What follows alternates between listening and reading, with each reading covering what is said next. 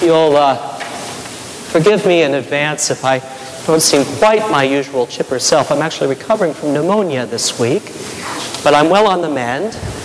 And so this may be at least the most breathless sermon in all of Church of Our Savior history, or it may be the shortest sermon in all of Church of Our Savior history. When I was in the Midwest getting ready to apply for undergraduate school, I remember very clearly, it was in the early 90s, and the situation then was the exact opposite of what the situation is now, in that schools were looking for students eagerly, not the other way around. And so over the course of my junior and senior year, probably somewhere in the neighborhood of 24 to 30 applications crossed my desk. Now, back in those days, I had my mind absolutely made up.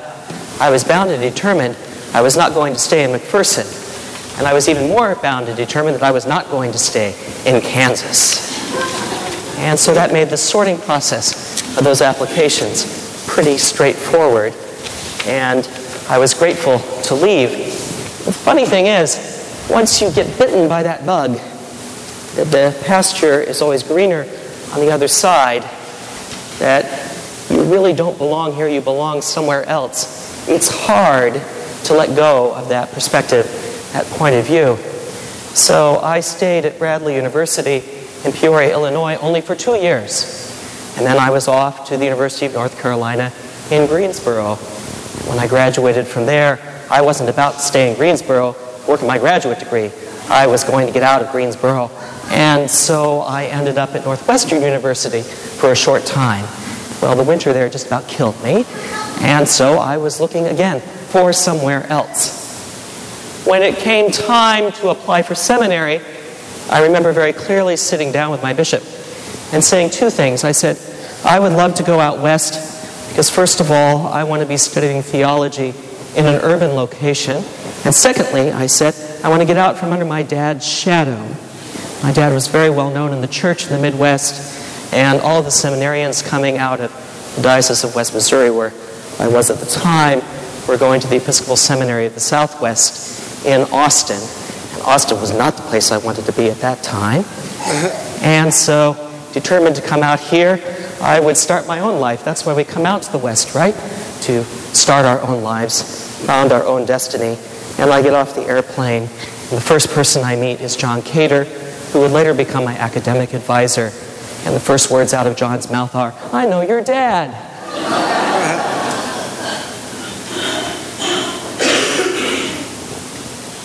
One of our brothers in the Brotherhood of St. Gregory is fond of saying, wherever I go, there I am.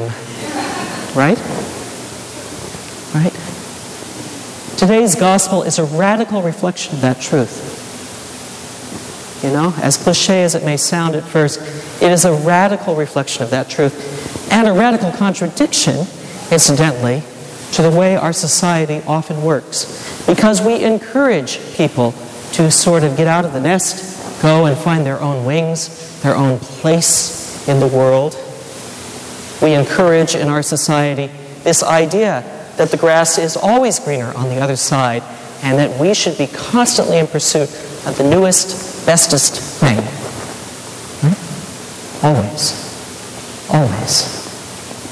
But Jesus says, abide in my love. Abide in my love. Even more radically than that, our society prides itself on choices, right? The measure of success in our society is having choices. And think about that for a moment. And think about the way in which we measure our wealth. We measure it in having places to live, having choices where we raise our family, choices of school district, choices of community, choices of where we spend our vacation, choices. And yet Jesus says, I choose you. I choose you. You did not choose me, Jesus tells us in today's gospel. that kind of puts power on the other side of the equation, doesn't it?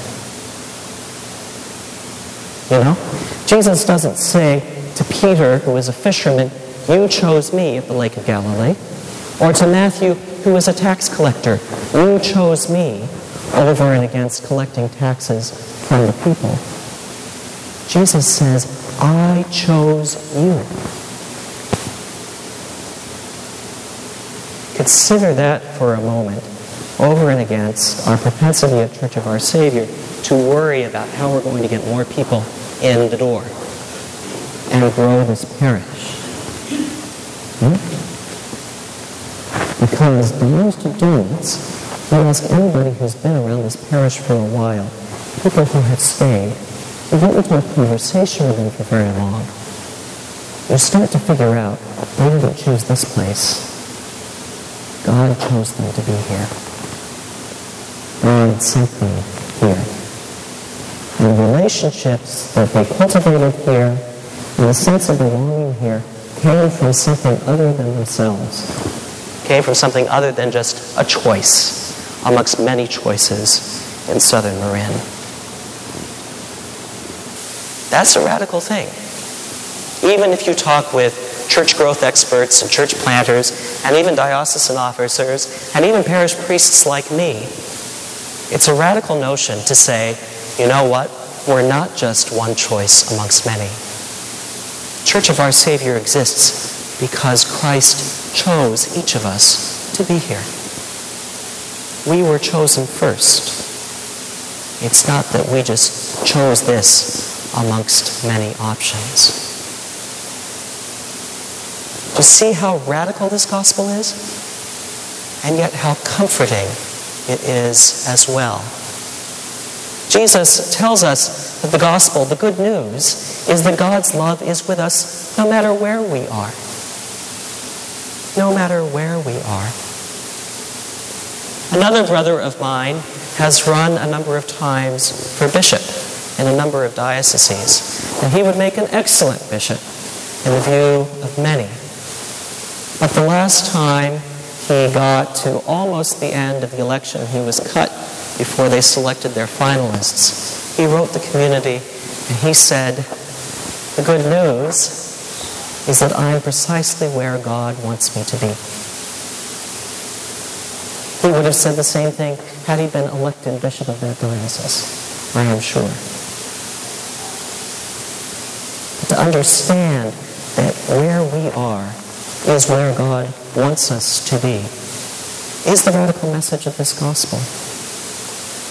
And it turns the ambitions of our lives and the cravings of our lives on their ear, so that we may understand that our call is to abide in the here and now and in the love of God.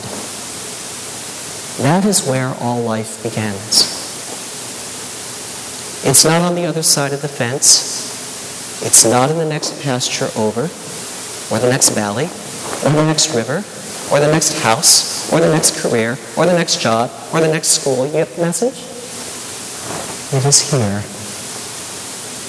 Christ says, "Abide in my love." Because it is when we abide in Christ's love,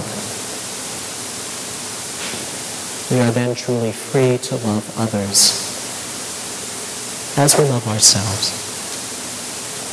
And it is in that love that we discover a love that has been there from before time. A love that has chosen us. And a love that we remember this Eastertide that even conquers death. This has been a sermon podcast from the Episcopal Church of Our Savior, Mill Valley, California.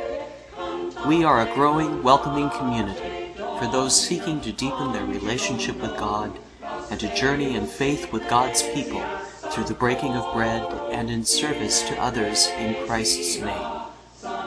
You can reach us by phone at 415-388-1907 or visit us online at oursaviormv.org.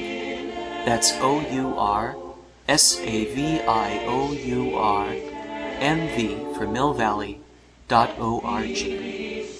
We wish you God's peace, and we hope to greet you in person very soon.